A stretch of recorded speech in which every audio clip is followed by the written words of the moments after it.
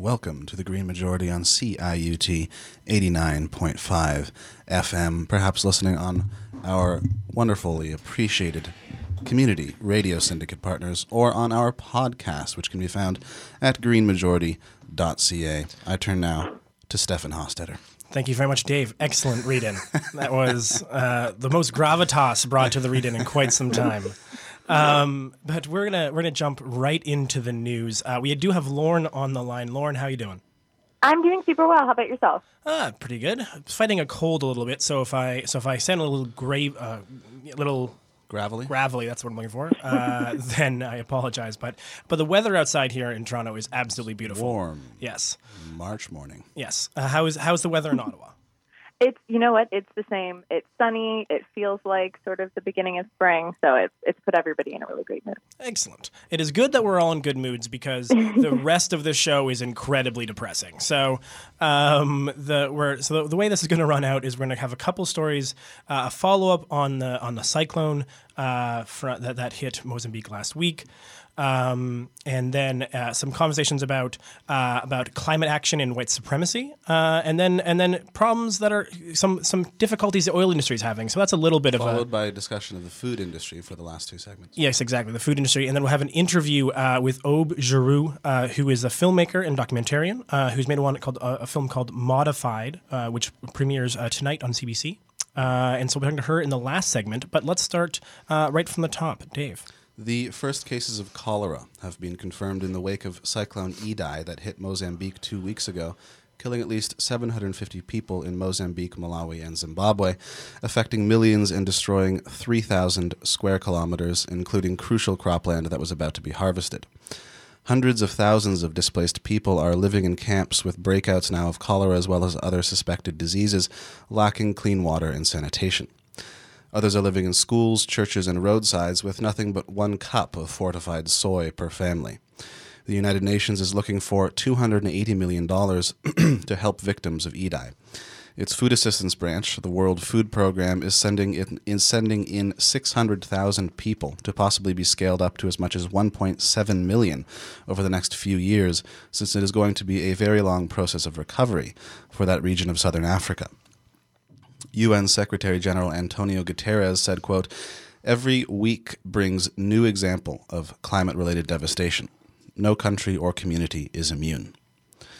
In response to the disaster, 350.org's Africa lead Landrine Nteretse wrote a piece for The Guardian criticizing the tragically weak climate efforts being discussed for the continent as leaders gathered for a One Planet summit called by French President Emmanuel Macron, at which Macron encouraged forest preservation and the President of Kenya, Uhuru Kenyatta, pledged to establish protection for 10% of Kenya's forests. Nteretse shows that these efforts are paltry to the point of absurdity, since new coal plants are being planned all over the continent, most of which are partly funded by the African Development Bank, which includes government officials from all over the world. Companies like Shell, Exxon, and BP are also exploiting new oil fields in Africa. He also points out that the entire continent of Africa is responsible for 4% of worldwide carbon emissions, versus the 80% produced by the G20, and yet it is at much greater risk from climate change. Nteretse writes, quote, "For us, climate change is not a future risk. It's already a reality evident in wrecked families, lands, and livelihoods, and hopeless children and young people who have no choice but to seek a future by migrating. Some assume that increasing forest cover or granting new billions in funding to governments plagued by bad governments and corruption will prevent such disasters from happening and solve the issue of global warming. This is an insult to people facing untold suffering in every corner of the continent, while new coal and mining infrastructure and carbon commodification continue to be allowed." He goes on to argue that international cooperation and funding must start by cutting support for fossil fuel projects everywhere, holding fossil fuel companies accountable, decentralizing energy supply systems, and supporting investment in renewables. Regarding the international school strikes, he writes, quote, "This organic mobilization is likely to continue and grow until real action is taken." Yes. It's nice to hear someone be so right. Even on a policy, even when we are consistently sort of misled. But I want to go to you, Lauren, first. Yeah, I feel like, oh God, it's immediately we are the cloud in everybody's sunny day. Yes. But no, I feel like one of the things that just the whole situation with Cyclone Idai sort of really brought to light to me and really served to reinforce is the idea that countries like Canada and other global or other wealthy nations in the global north really, really need to get behind loss and damage payments. It's something that's been debated at the international level at COP summits for the past since for decades now. Well, not decades, but since the original Warsaw COP back in I can't even remember in the early aughts kind of thing. And Canada and other nations like Canada continue to point to the international climate funding they put forward when it comes to adaptation. But dollars for adaptation for global south countries simply aren't enough because they can't adapt fast enough. So Canada really needs to get behind loss and damage funding because we have left these countries hanging out to dry, and it doesn't matter if we give them money for adaptation because they can't, like I said, they can't adapt nearly fast enough to try to stave off disasters like what happened the other week. Yeah, and I was reading an article recently actually about some of the difficulties you have even when you don't even that would not be obvious to people, which is that one of the major current sort of compounding crises in these scenarios is that when there's a flood of aid workers, they take up all the housing that's left. Oh my God! And so there's actually in these devastated regions where already entire communities have been destroyed. What's left of rental units, the prices are increasing because of the number of new people coming into the space, and so it is a sort of compounding problem that. Without the only real answer is structural, right? The only real answer is to go all the way back to the beginning and to do what we can to make sure that these cyclones or these gigantic storms happen as less often as possible. And that's really it. But I want to make sure that the second topic is sort of where I think it sort of ties us back together. So Dave, I want to go back to the second topic. Yes. So Rebecca Solnit has published an article 10 days ago. Also in The Guardian, titled "Why Climate Action is the Antithesis of White Supremacy." She starts by noting that the Fridays for Future march in Christchurch, New Zealand, came close to intersecting with the anti-Muslim mass shooting that happened on the same day. She argues that since climate action is based on the idea of global connection in terms of ecosystems, environment, and pollution, then that solving it requires collective global action, there can be no white supremacist climate activists, since bigotry in all its forms comes from an ideology of separation rather than connection. She doesn't, however, mention class considerations, and I would add that we need to radically dissolve our current collective state of waiting around for our leaders to have a series of unprecedented epiphanies, quietly hoping they reorient themselves benevolently and holistically towards a sane intergovernmental stance, and actually begin thinking differently about how we live. 350.org's Global Communications Director Hoda Baraka told Solnit, quote, "In a world being driven by fear, we are constantly being pitted against the very things that make this world livable. Whether it's people being pitted against each other, even though there is no life without human connection, love, and empathy, or fear pitting us against the very planet that sustains us, even though there is no life on a dead planet. This is why fighting climate change is the equivalent of fighting against hatred." Yeah, and again, to you first, Lauren. I think the Solnit article was in some ways, like David said, in response to the Christchurch shootings, and something that sort of made me realize that it's not a failing of the environmental community, obviously directly, but sort of in our reaction to it. A friend posted on Facebook, I believe, about how so many of those in the climate justice movement were posting a lot that day about Fridays for Future and about youth leading the way and how fantastic that was, but were really, really silent when it came to the Christchurch shootings. And that friend was exactly right. Too often in the environmental movement or in the climate movement, we profess to be working from a justice-based lens and to be prioritizing issues of social justice alongside our climate work. But then we're really, really absent from social justice spaces and discourses when, quote-unquote, like environmental issues aren't being directly referenced within those conversations.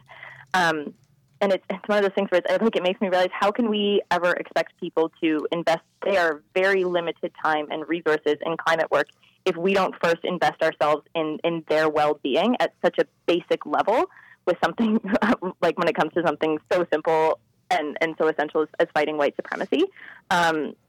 yeah, how can we expect them to invest their time in climate work if we don't invest ourselves in their well-being and in them having time and resources to begin with? Sort of.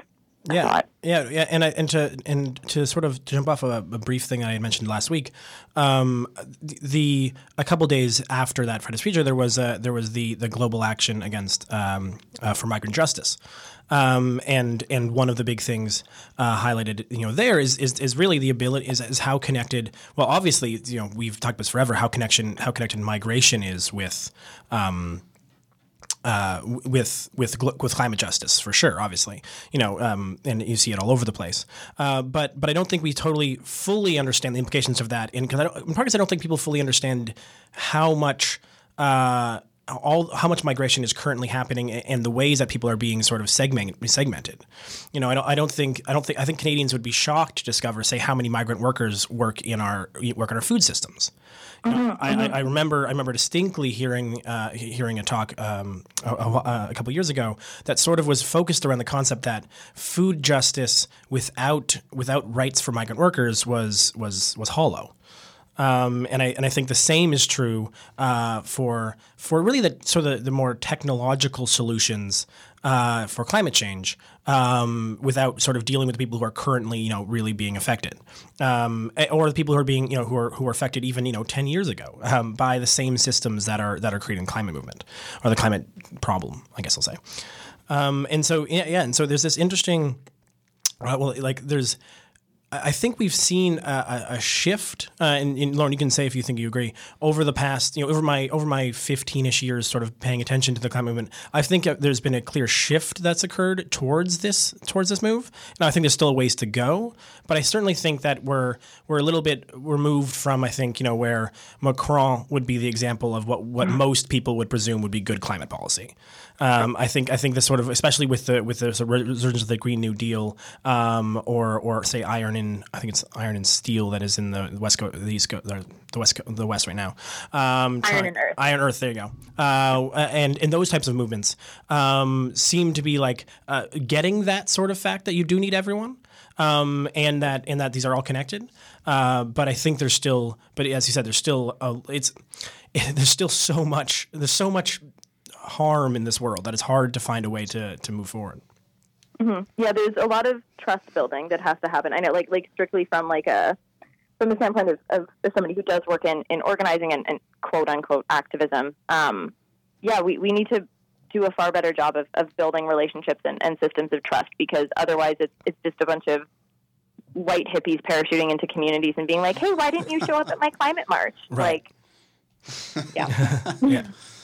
Sorry, just to jump in, I have a really good example of that, because I wanted to agree with everything you guys are saying, and not to contradict it, but to add to it that sort of one caveat that how that is done is worlds of difference. What I mean, I'm going to use a really common example. I'm not trying to pick on the vegans. This is just a really easy example. We had a bunch of climate vegans at a march that was organized a few years ago. I forget where it was, but it was organized by sort of affected groups, right? And so the organizers had done a lot of really good work to put frontline impacted communities at the front of the parade. It was very important. A lot of the larger organizations, a lot of these multinational organizations were at the end, right? And it was sort of like in order of people who are affected, right? And it was very smart, and I think it was an example of the right thing to do. A bunch of climate vegans who went to that missed the point of what primary impacted communities means and demanded to be at the front of the parade, a bunch of white hippies. So the point here is that, like, when we're doing this, we can't just say, and again, not that you or anyone else on the show was saying it, but just to make it really clear for the listener, when we're talking about like reaching out and building these networks, what we mean is community building first, and then asking them, how can we assist you? How can we work together? Not going out and claiming those issues as our own. Yes, that's exactly. Yes, thank you for reiterating that. That's exactly what we meant. Yeah. So let's cover this last story just because we want to make sure we get to it, and then we can sort of wrap this thing up. So, moving on to the oil industry, Nicholas Kuznets for Inside Climate News has listed 3 setbacks the Canadian tar sands industry has experienced this month as follows. Major work for the Keystone XL pipeline might miss the 2019 construction season due to a court-ordered environmental assessment review. A new $2.6 billion tar sands project from Imperial Oil has been delayed for at least a year to perhaps 2023 due to an apparently uncertain business environment.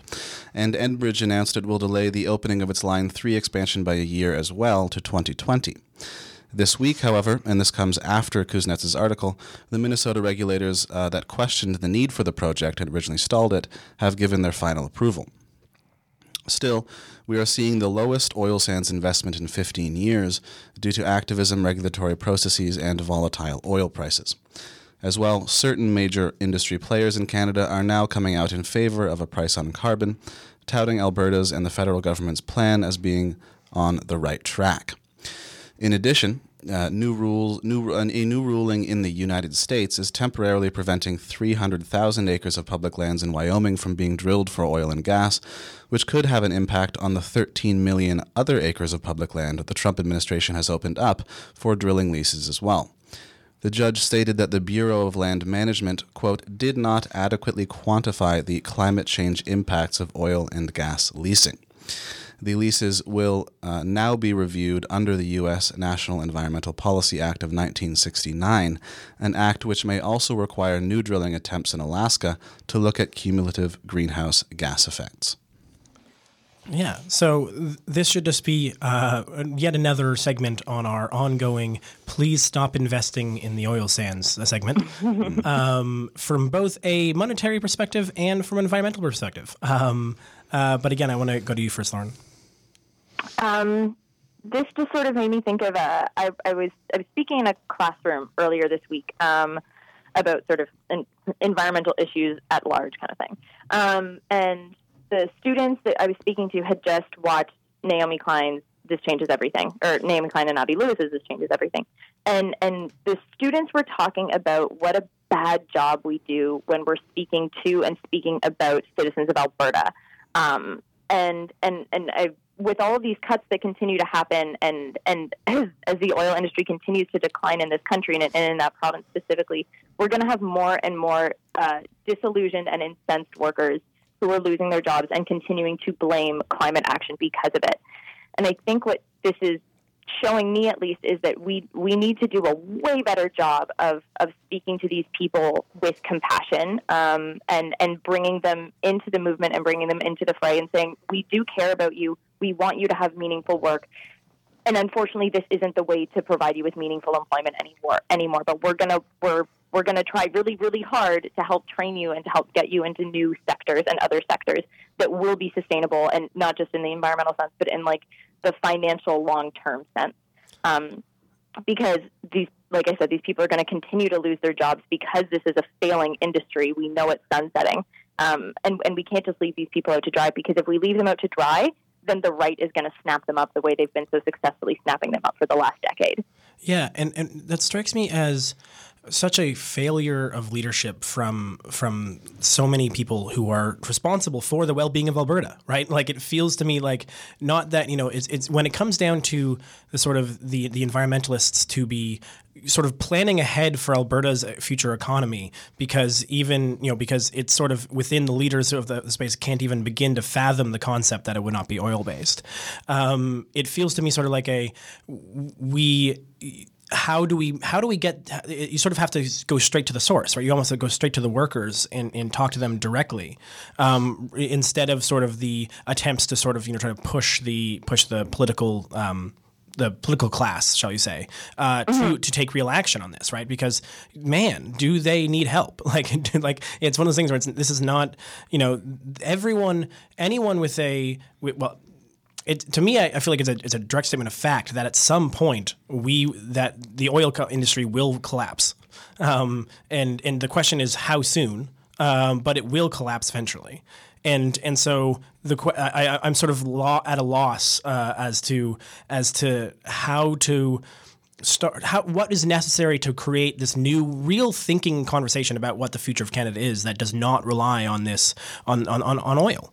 Yeah, but we're coming to the music break, so I want to give. Do you have any last thoughts or calls to action, or maybe just things about how nice the day is, Lauren? I guess things about how nice the day is. Isn't it lovely that we can still enjoy the sun without being terrified of being cooked to death? I don't know if we'll be able to do that in 40 years. But today we can enjoy it. There we go. Enjoy the day. That sounds like that's a good one. Enjoy the sun before, like the zeitgeist of our culture reassociates the sun with pain and death, because it's like we're running away from it to stay alive in our post-apocalypse. I've been playing PAX East was recently. I've been thinking about video games. I'm sorry. Thank you so much, Lauren. I'm going to go now to our music break, which is I wanted to play this last week, but it was a little too cold here in Toronto. It's a good day for this here in Toronto. So if you're not listening in Toronto and this seems like inappropriate music, I do apologize. Maybe listen to the show next week. Scattered around the room. Look what they made it for me. Happy technology. The Green Majority is entirely listener supported. Our goal to reach minimum solvency is to raise $300 a month. If you enjoy the show, please consider becoming a patron at patreon.com for as little as $1. Welcome back to the Green Majority here on CIUT 89.5 FM, or perhaps one of our wonderful radio syndicates, or maybe on the podcast, which you can find on greenmajority.ca, and you can listen to anywhere, including in space. We didn't give any time for that song to sink in. No, it's true, but it was a peppy song. We always tease people with that. Just when it gets groovy, it's over. It's over, yeah. We just need slightly longer music breaks, maybe. Mm-hmm. But it was a positive, upbeat song to bring us back up for just a half second before we go back down into the relative dirt, shall we say. So we're talking about agriculture and factory farming in this segment. And then, so what about Dave? So a long piece in The Guardian by Chris McGreal outlines the social and economic devastation of rural communities in the United States caused by a decades-long push towards large-scale mechanized farming that has systematically choked out smaller farmers, eventually allowing corporations to leverage power and monopolize the entire process of food production from genetics to wholesale. We mention this, of course, because we'll be discussing food in the final segment with the documentarian. Yes. So factory farming began in the 30s, and by the 70s, the U.S. government encouraged farmers to go big or go home, and therefore go into high-interest debt, growing commodities with expensive equipment, which led to a crisis in overproduction, exacerbated by Cold War policies of not selling grain to the Soviet Union. As small farmers went out of business, corporations gained more power and money lobbying state governments. Corporations are now able to obtain federally backed low-interest loans to build massive operations that can undersell and kill all smaller competition and overproduce as much as they want because the government guarantees a stable price and so will subsidize that overproduction. As small farmers disappeared, rural communities lost their local businesses as well as health services like doctors and ambulances. What smaller farms do still exist have generally had to stop raising animals in favor of crops like corn and soy, often to supply to factory farms for feed, as well as corn ethanol, which may be turning the tides in Iowa. I don't know. Apparently, Ted Cruz came out against corn ethanol. Anyway, that's another reason they're growing all the corn. Right. These factory farms end up surrounding small communities and lowering property values since lakes of pig waste waft around with the shifting of the wind and clouds of unwelcome odors. With Brexit looming, bad American practices could also lead to the lowering of food standards in the UK as American companies look to gain access to the British market in anticipation of new trade deals after Britain pulls out of the EU. McGreal highlights one instance of the U.S. ambassador to Britain defending U.S. farming practices like washing chicken in chlorine. UK farmers may in turn have to lower their standards to then compete with U.S. imports. American food standards, on the other hand, have long been hollowed out by corporate food production. Everyone by now, I imagine, has seen at least a few of those covertly shot videos of the hideous abuses of factory farms. Those abuses extend to workers as well, usually immigrants, who in some cases have to wear diapers to work in order to increase production by not taking bathroom breaks, are made to live and work in squalor, or even being raped by supervisors. Such was the case with a factory farm called Quality Egg, whose owners ended up going to prison after bribing inspectors in order to be able to sell old eggs as if they were fresh, and consequently infecting tens of thousands of people with salmonella in 2010. McGreal quotes Tim Gibbons of the Missouri Rural Crisis Center, stating, quote, "The system has been set up for the benefit of factory farm corporations and their shareholders at the expense of family farmers, the real people, our environment, our food system. They control the rules of the game because they control the democratic process. It's a blueprint. We are paying for our own demise. It would be a different argument if it was just based upon inevitability or based on competition. But it's not based on competition. It's based upon squelching competition. Yeah, so there's a particular thing in the United States that is responsible, at least in part, for many of the problems that we see in today's food systems. I would say that the more you learn about today's food systems, the more depressed you'll get. Quite similar to the climate change movement. Or the more sobered and grounded you become. That's also another way of putting it. But the thing to understand is that there's in the United States there's a thing called the Farm Bill. And the Farm Bill is this overreaching, huge bill that gets passed. I believe it's every couple of years. I think they fund it for every couple years. I don't think it's every year, but it might be every year. And what it does is it is responsible for many things. So one of the things it does, as Dave mentioned in that piece, is it provides a certain guaranteed amount of money per bushel of corn. And a couple other pieces. I think it's a couple other things as well. But corn is one of the ones. No matter how much corn is being. No matter how much corn is produced, it was billed as a way to provide stability to help the farmers, right? To help the small farmers in the rural communities, to guarantee them that they could have some money. What the problem with that is, once you've guaranteed a price for one particular commodity, there doesn't become any need to diversify what kind of commodity you grow. And so it's created a culture of incredible monoculture, of trying to build up the corn supply as much as possible. So this leads to, like, in the last segment, we'll be talking to Aube Giroux, who was talking about genetically modified foods, and this is a part of that conversation.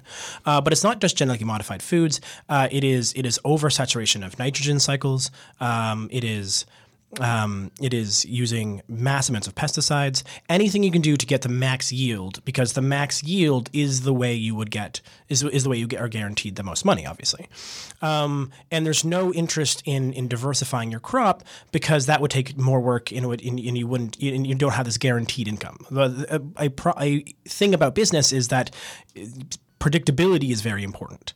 And so to create predictability within the food system, this is a part of, farmers are incentivized to actually consistently create corn, because corn is the most consistent. They can understand how much money they're going to get back from it because they're guaranteed income. But Stefan, I keep hearing that the invisible hand of the market is the best way to run an economy. Well, arguably, this is fundamentally against that, right? Like, what's amazing about this is that this is a relatively strong, like, this bill is bipartisan, and I'll get to why in a second. But it is bipartisan, but it also the conservatives side of it, like, these are businesses basically getting direct money from government. Government is just basically giving these people money. If we're going to do stuff like that, we might as well subsidize the oil industry for billions of dollars. I mean, geez. Oh wait, we do. But yeah, no, this is the thing, right? Like, and this is what's happening. So what's amazing about this is that this subsidy, or the guarantee to purchase the for some amount of money, or guaranteed amount of money they get back, basically floods the market with corn. And corn itself is also a kind of difficult crop to grow. It does need a serious amount of nitrogen, and it is a relatively oil intensive and carbon intensive crop to grow. And of course, the way in growing these monocultures, you do a couple different things, and one of the things is that you end up really not doing any really good soil maintenance, and so the soil also degrades. And so the topsoil degradation we're seeing, that is a different story for another day, is a part of this whole story. But what's amazing about this is that there's too much corn, and then where does the corn go? Well, the corn now ends up in your food. It is why glucose, fructose, and corn syrup is in everything. It's because it's basically, what's amazing about something like Coke and pop products is that they've basically found a way that everything that goes into their drink is massively subsidized. They're either just pulling water from random wells, from wells around for pennies on the dollar, and then they're adding it to corn that's also basically pennies on the dollar, and they're putting it together with a little bit of flavoring and then a massive marketing budget, and they make billions of dollars. And it's all being paid for and subsidized by us. And then they don't even have to. And then you recycle your pop can, and then we have to pay for that too. It's every single part of this business is being subsidized, and it is truly killing us. Yeah, no, sorry. Just you almost buried the lead there, which is the idea. These things have almost no nutritional value, and they have almost no value whatsoever. But then we fund them through the government to support them, and then people buy them because they're cheap. Yeah, right, exactly. But they're not. We subsidize them. It's just that you paid for most of it on your taxes, not at the store. So when you go and buy a can of pop for $1, it's actually $4. You just paid the $3 on your taxes. Well, it's actually really it's like 13 cents. We just gave them all the money beforehand. Oh, but the jittery joy of a good beverage. I'm just saying if they actually had to sell Coke for $3.50 and we didn't pay subsidize any of these industry in our thing, they would all disappear by tomorrow. And that's a really important point. That's not just a sarcastic side comment. That's the whole ball game right there, folks. Yeah, well, and they had previously made this with sugarcane. They can do that. This became cheaper, right? And then this is like it was to sort of to circle back one last note of it. It's also quite tied to factory farming because how much of animal feed is corn products. The whole system is connected, and in some ways born out of this this massive subsidization of corn. And did you want to briefly mention the bipartisanship of the Farm Bill? Yeah. So to go back to that, so the reason why you can't not get it, why the Farm Bill gets passed every single year, is because the bill is so big that it covers both food stamps and these subsidies. And so basically everyone, whether they're rural, or it was designed so both rural and urban constituencies would have a direct stake in it. And so you actually can't, and so whenever it gets blocked, millions of people go without food.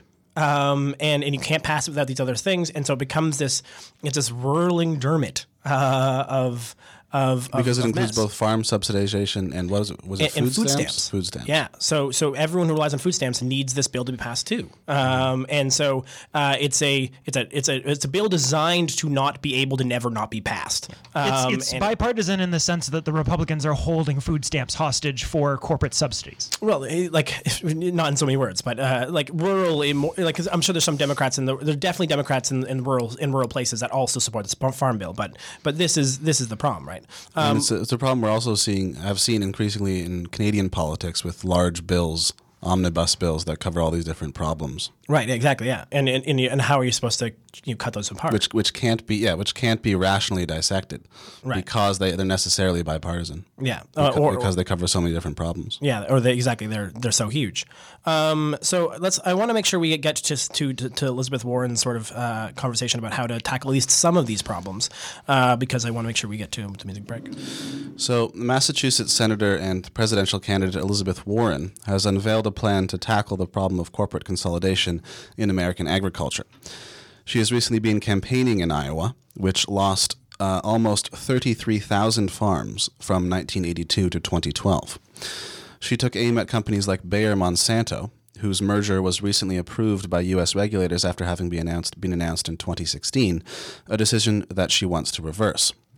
In any case, that merger between Bayer and Monsanto is already backfiring against Bayer, one of the largest chemical and pharmaceutical companies in the world, which has lost 35% of its stock value since August, when Monsanto's weed killer Roundup was found to have caused a person's cancer, and such legal defeats have been cascading ever since. Just recently, the stock price dropped 9.6% in a single day after another court came to the same conclusion about another victim of the weed killer.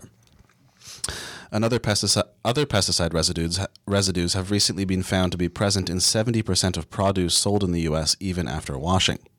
And in Canada, the pesticide lobby recently produced a documentary series ostensibly about the daily life of small farmers, but intended to engineer public perception of pesticide use.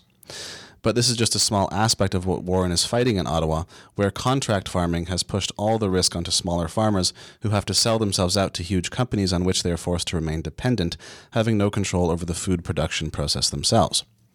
The Des Moines Register lists Warren's plan as follows. 1. And I'll just say before I say this, reading this list itself just shows you how screwed up the process itself is. You don't even realize the issues that these things are tackling. So, 1, appoint federal regulators to scrutinize mergers in the agriculture industry and reverse those that are anti-competitive.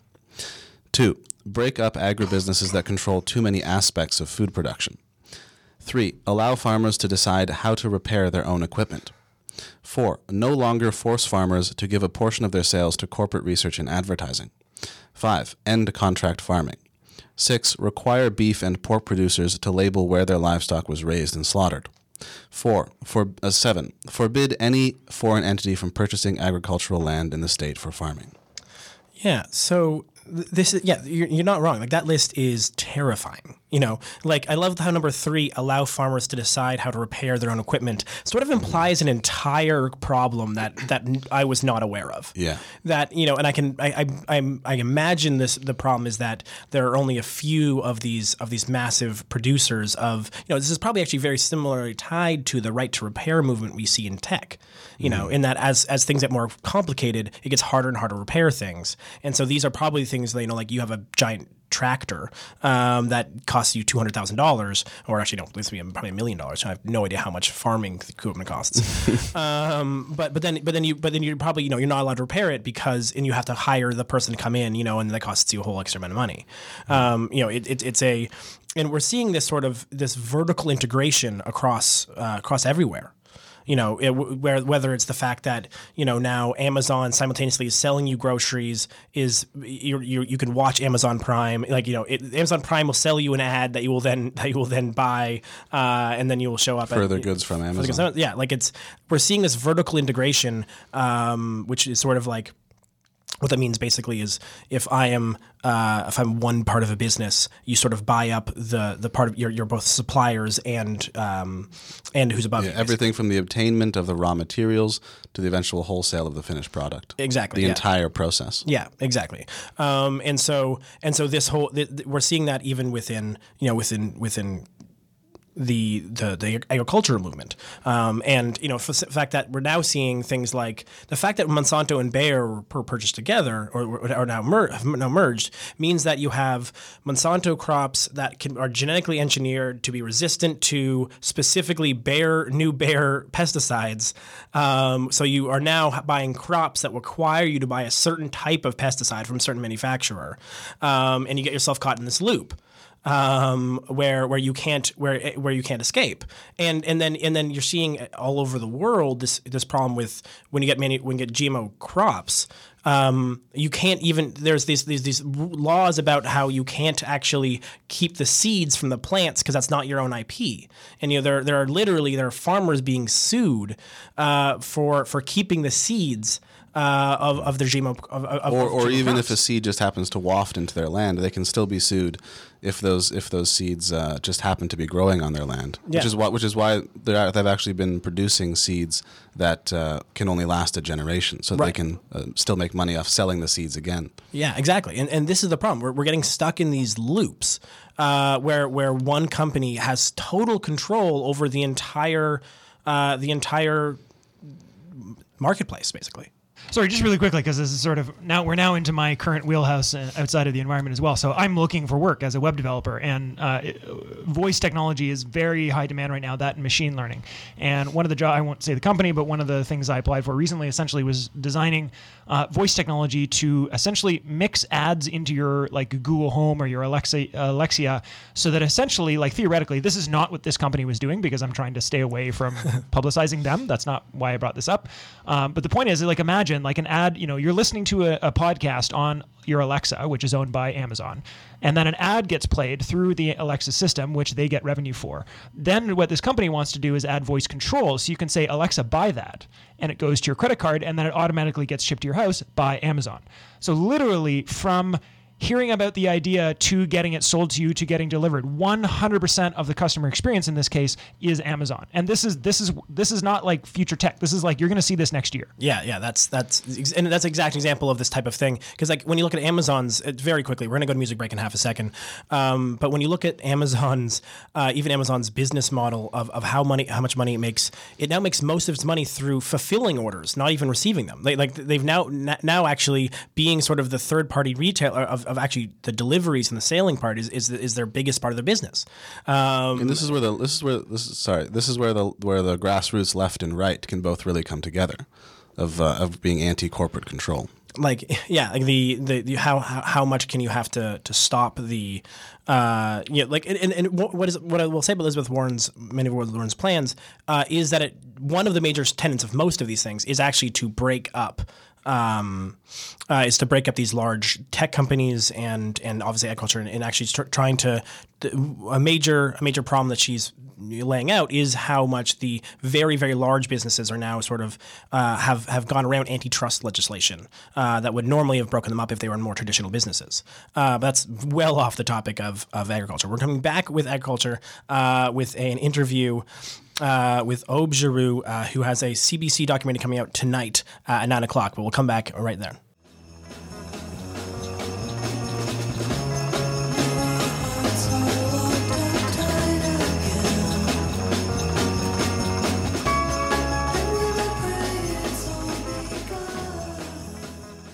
And welcome back to The Green Majority here on CIUT 89.5 FM, or one of our wonderful radio syndicates. Quick, before we go to the interview, quick fact check, live fact check from one of our listeners. Thanks. Shout out to Josh Fernandez. Amazon's biggest now actually makes the most money on cloud computing services, no longer actually driving things around. So cloud computing services is now the biggest one. But that's even more vertically integrated, and so still sticks to the whole theme. But now on to our interview. Aube, here you are. Welcome to the show. Thanks so much for having me. And so you have created a documentary called Modified. It's an award-winning documentary, and it premieres, if I'm correct, tonight on CBC Docs at 9 p.m. Is that correct? That's right. Yep, across Canada at 9 p.m. and 9:30 in Newfoundland. Right. Yeah, so, amazing. And so I have a couple questions, but first, just to give our listeners a general overview, what's the documentary about? Sure. So it's a documentary that starts from a very simple question, but it's about a complex topic. So, and that question really is why here in Canada do we not have genetically modified foods labeled, GMOs labeled on our food products? So that was a very simple question, but it really took me on a kind of a 10-year journey to make this film. Yeah, and I want to talk about that 10-year journey actually, because it was such I guess when you normally hear these or when you get into these sort of documentaries that really focus on something like, trying to get, things labeled or these sort of, I want to say little guy versus corporate giant kind of themes, they often miss the personal aspect. And I thought that this documentary actually really touched deeply on how much important really food was to you, and then your relationship with your mother. And so, like, what's your relationship with food, and how did that sort of come through in the film? Yeah, so I was very lucky to grow up with a mom who grew a lot of the food that we ate. She had a huge garden, and so from the time I was really little, I just had a very close connection with where my food came from. So when the first GMOs came on the market in the late 90s, my mom had a lot of questions and concerns about them, and eventually, I also became very interested in the topic. So it became a shared passion for us, and something that we would often talk about. And initially, the film wasn't actually meant to be quite as personal as it is, but over time, it kind of evolved that way, and that really was based on people's reactions when they saw the film, that they reacted very strongly to the personal story of the film. So we ended up going in that direction more. Yeah, and it is truly affecting, in part because I think everyone sort of understands or appreciates the relationship between a mother and daughter, but also your combined interest in food. It's so rare, I think, for an agricultural documentary or film to focus so much on the final product. Of the cooking aspect of it, the sort of the real, and I think that whole thing makes it everything. This is sort of my own thought about how how disconnected we are from our own food systems these days, and to sort of show from farm to table is almost a revolutionary act in itself. But I want to sort of get onto some of the different themes of the show, or the documentary. Sorry. First one is how many more pesticides are required caused by GMOs. That's an interesting angle. Normally, GMOs are in some ways framed as a way to reduce the need for pesticides, but you've actually come into the realization and sort of shown through the documentary that is not always the case. Yeah, exactly, and it's a very complex question, because in some ways, yes, GMOs have reduced certain types of pesticides, and in other ways, they've increased the use of other types of pesticides. So it's a question that you could say both are accurate in a sense, but to go into it in a little bit more detail. So essentially, there are two types of GMOs that we have on the market. One is what's called an insecticide-producing GMO. So an example would be like BT corn, where an insecticide has actually been engineered into the plant so that every cell in the plant produces this insecticide. So those types of crops have, in some cases, reduced the amount of insecticides that farmers need to use because the insecticide is produced within the plant. So the other type of GMO is what's called herbicide-resistant GMOs. And so an example would be Roundup-ready soybeans, where, the soybeans can be sprayed with the herbicide Roundup. All the weeds in the field die as a result of the Roundup, but the soybeans survive the spraying.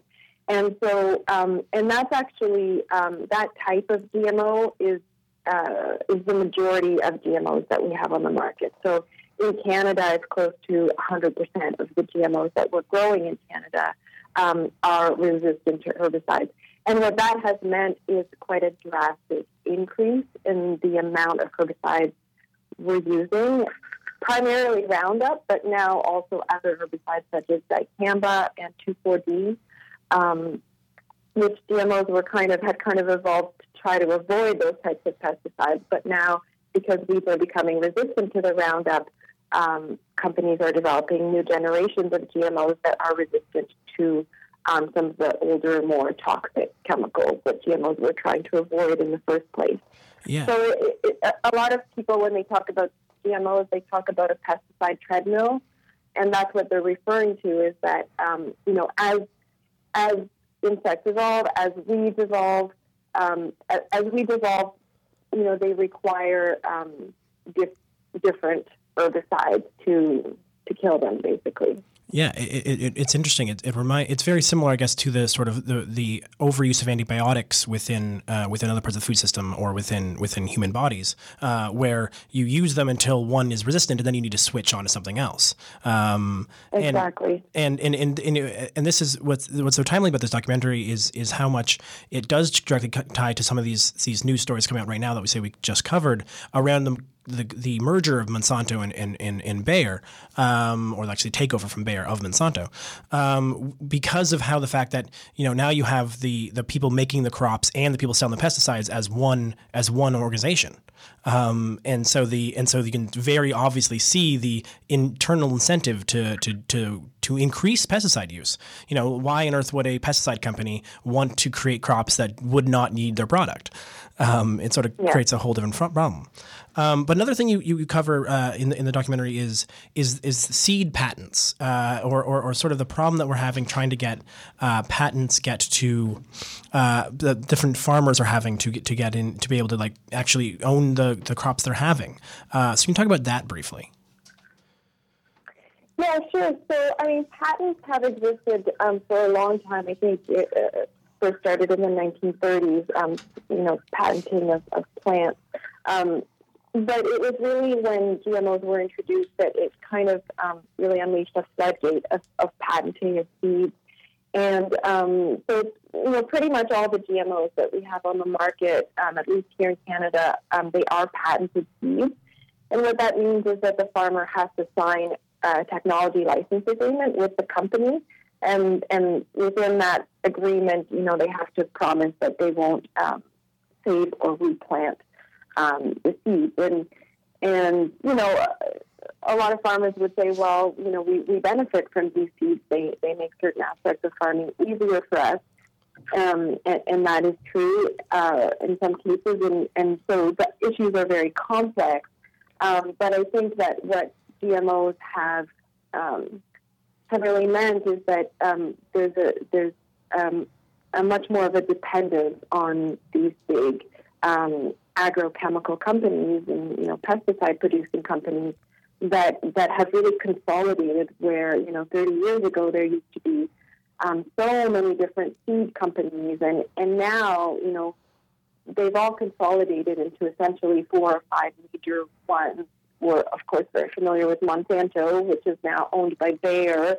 But these companies have a tremendous amount of control and power over the seed market, and also over our government and our regulatory agencies. And that's something that the film really raises, and that I'm personally very concerned about, is the lobby, the incredibly powerful lobby that is behind some of these companies. Yeah. I want to. That's a good segue into the sort of more general food system, because what I found interesting about one of the things I found interesting about the documentary is it feels like it's like you have this one sort of your experience going through this thing, but what you're sort of shining a light on is, I sort of at the end of it felt like almost a breakdown of our food systems. It almost felt as if you sort of, from this one angle, you're sort of shining a light into the giant food system, but it sort of highlighted so many little different problems, or not little, gigantic problems, that we're sort of all managing to sort of, I think we're all managing to sort of come out in the wash a little bit, just because at this current moment we're able to get so much production that is sort of overwhelming the market, or the overwhelming us from seeing actually how frail the food system is. And you at the end of the documentary talk about your experience, sort of in some ways removing yourself, or being able to remove yourself from this sort of more generalized food system by becoming a farmer yourself. And so I'm sort of curious how you see the food system as a whole. Yeah, you've raised some really great points. It's really hard in an hour and a half film. Like, there's so many things you want to cover, and then you really have to be very selective about, you can't include everything. So I shot, literally hundreds of hours of footage, and you really have to pare it down. So there are so many more issues that I wanted to address with the film. But, like you said it very well, that I think, GMOs, they're just one part of a much bigger issue around our agricultural system. And to me, it just seems so obvious with studies that are coming out almost on a daily basis that are showing, a global catastrophic decline of insect populations, not just bees and butterflies, but all insects. Dead zones caused by fertilizer runoff in our oceans and lakes. Greenhouse gas emissions caused by agriculture. Agriculture is one of the biggest contributors of greenhouse gas emissions. So the problems caused by our current way of growing food are huge, huge problems that are affecting the entire planet. And so it's not just about GMOs. It goes much further than that. GMOs are just one piece of the puzzle that is kind of enabling this system of agriculture that we have at the moment. But my vision for a more hopeful world, a more sustainable agriculture, is really, we need more small farms, and that's how it used to be. There used to be so many more small farms, and gradually over the last 40 or 50 years, our policies have made it so that we are encouraging bigger and bigger farms and huge monocultures. And I think that is not the right direction that we should be taking. And I hope that that's something that is relayed in my film. Yeah, for sure. And as we covered, there are politicians in the States also noting that loss and trying to diversify in those ways. We're running up to the end of the show, so I just want to make sure that we have a chance for you to sort of, how can people, if they can't catch it tonight, how can they catch it in the future? And how can they support this film? Sure. So yeah, if you can't catch it tonight, it will be online on CBC's page. So it will live there, and people can stream it at any time for free. It is a shorter version of the feature-length version of the film. The feature-length version, which is about twice as long, that will be available on DVD very soon. We're hoping starting next month via the film's website, and the feature version will also be available soon on iTunes and to stream online. So the best way to find out about all that is to go to our website, which is modifiedthefilm.com. Amazing. So, and to give you sort of the last word on the show, if you had maybe a 1 or 2 sentence call to action to the audience here, what would it be? Sure. I mean, support local organic agriculture, I think, is the number one thing. And if I can just put in one other plug, would be to contact your elected representatives, contact your MP, invite them to watch the broadcast tonight, invite them to watch the film, and ask them for GMOs to be labeled, because it's something that polls show over 80% of Canadians want. So it's just basic transparency in our food. Amazing. Thank you so much, Aube. This has been Aube Giroux, the documentary filmmaker of Modified, which will be out today on CBC Docs 9 p.m. Eastern, 9:30 Newfoundland time. Thanks so much, and have a wonderful green week, everyone. Thanks, Yeah, so just final note for our time-shifted listeners. Today is Friday, March the 29th, so if you're listening to it after that date, please go to the website to get the links to where you can find that information. Greenmajority.ca is the other place you can find that as well. Have a good green week, folks. It is finally nice outside here in Toronto. We hope it will be there shortly if it isn't yet where you are, and we'll talk to you all real soon.